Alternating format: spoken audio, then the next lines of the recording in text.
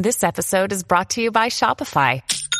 Forget the frustration of picking commerce platforms when you switch your business to Shopify, the global commerce platform that supercharges your selling wherever you sell. With Shopify, you'll harness the same intuitive features, trusted apps, and powerful analytics used by the world's leading brands. Sign up today for your $1 per month trial period at shopify.com/tech, all lowercase. That's shopify.com/tech.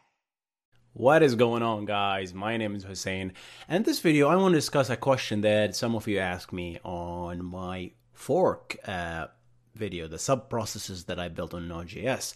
And the question was, if I have main process and I spun up multiple sub-processes, right, child processes, and I have one main TCP connection or a WebSocket connection or an HTTP connection on my main process, can my child processes consume this socket connection, consume this TCP connection and send information on top of it or not?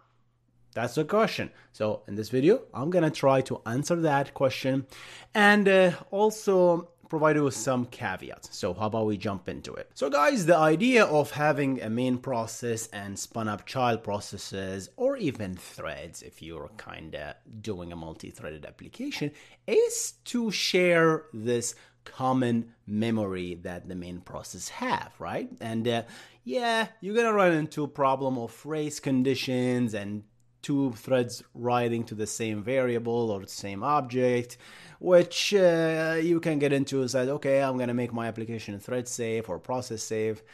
But this is not the story here. Even if you made your application thread safe or child process safe, right, and you use some sort of mutexes and you acquire exclusive locks on your variables and you only have one entity updating your stuff at a time, socket or TCP connection is a little bit different, and you really need to be careful with this.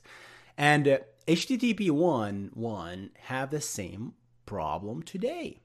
If you have a socket connection, which is basically a logical channel between a client and a server, there is a port listening on the server, and there's some sort of file descriptor at the client that says, okay, I am connected to this, right? So that means anything you write on this socket, it will be transmitted to the server, and the server will process that request and send back information back to the client.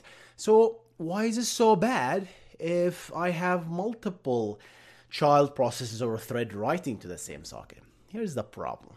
The problem is these socket connections were designed to be a single user kind of a thing. That means if I send a request, right, the server will process that request and send back the information for that request. However, there is nothing that identifies a request per se. You can start sending multiple stuff garbage to that socket connection and the server will start receiving it, and then it will send back the information back. But how do you know which response belongs to which request? If you start doing that, if you start using that socket TCP connection or HTTP connection and you use your child processes to send multiple requests from these child processes, you will run into big trouble. And that's the main limitation in HTTP 1.1. That's why the HTTP protocol says, you can only send one request on a given TCP connection, and everybody else, if you want to send another request, you gotta wait. Yeah, there's some sort of a hacks that browsers came up with called pipelining, where you can send multiple requests, but you cannot guarantee the response coming back is for which request. And that's the essential problem with sockets and TCP, right? So if you have one process and you're sending information on that socket or that TCP connection or that HTTP connection or that WebSocket, that's fine.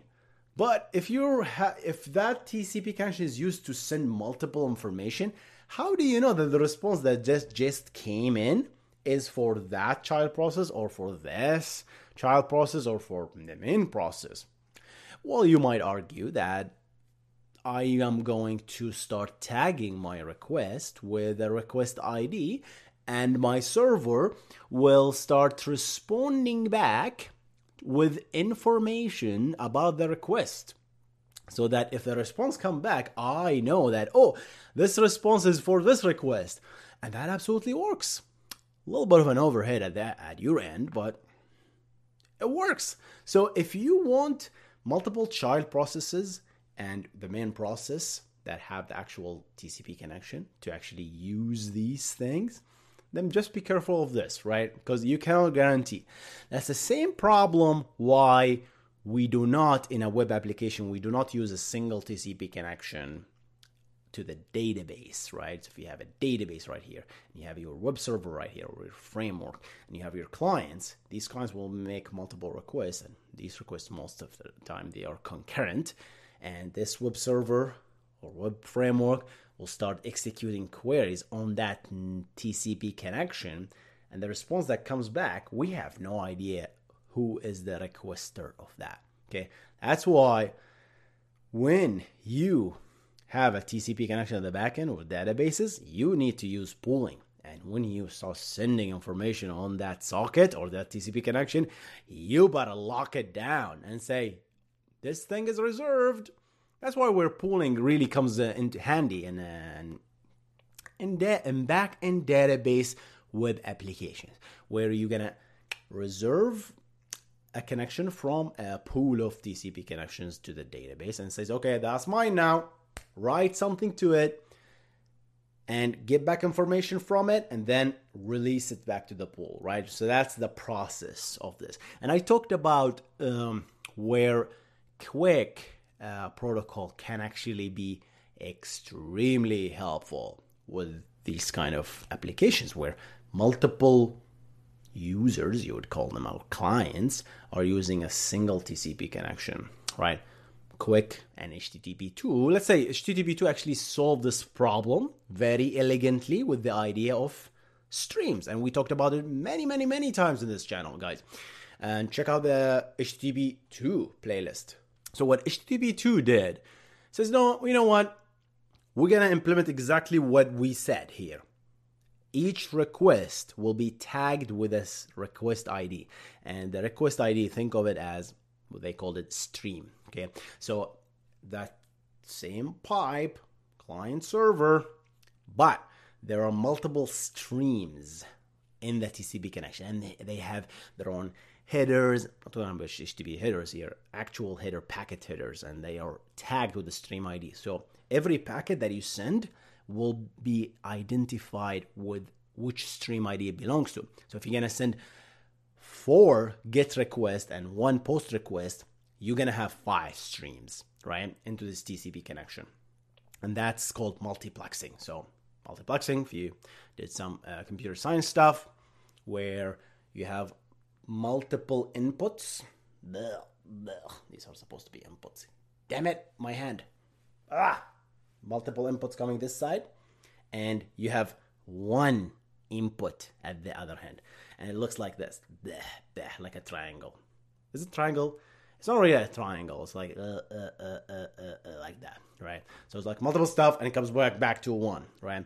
And that's extremely efficient. All right, guys. So that answers the questions very quickly. I wanted to talk about that because that question really couldn't be answered in a YouTube comment. I tried, but it's really challenging to answer these kind of questions in just one comment, right? So again, guys, ask me more of these questions because these are really challenging and make me really think about how I can present this concept to you in a very elegant and simple manner so that you can understand it. Challenge me if I said something dumb, and I'm going to see you in the next one. You guys stay awesome.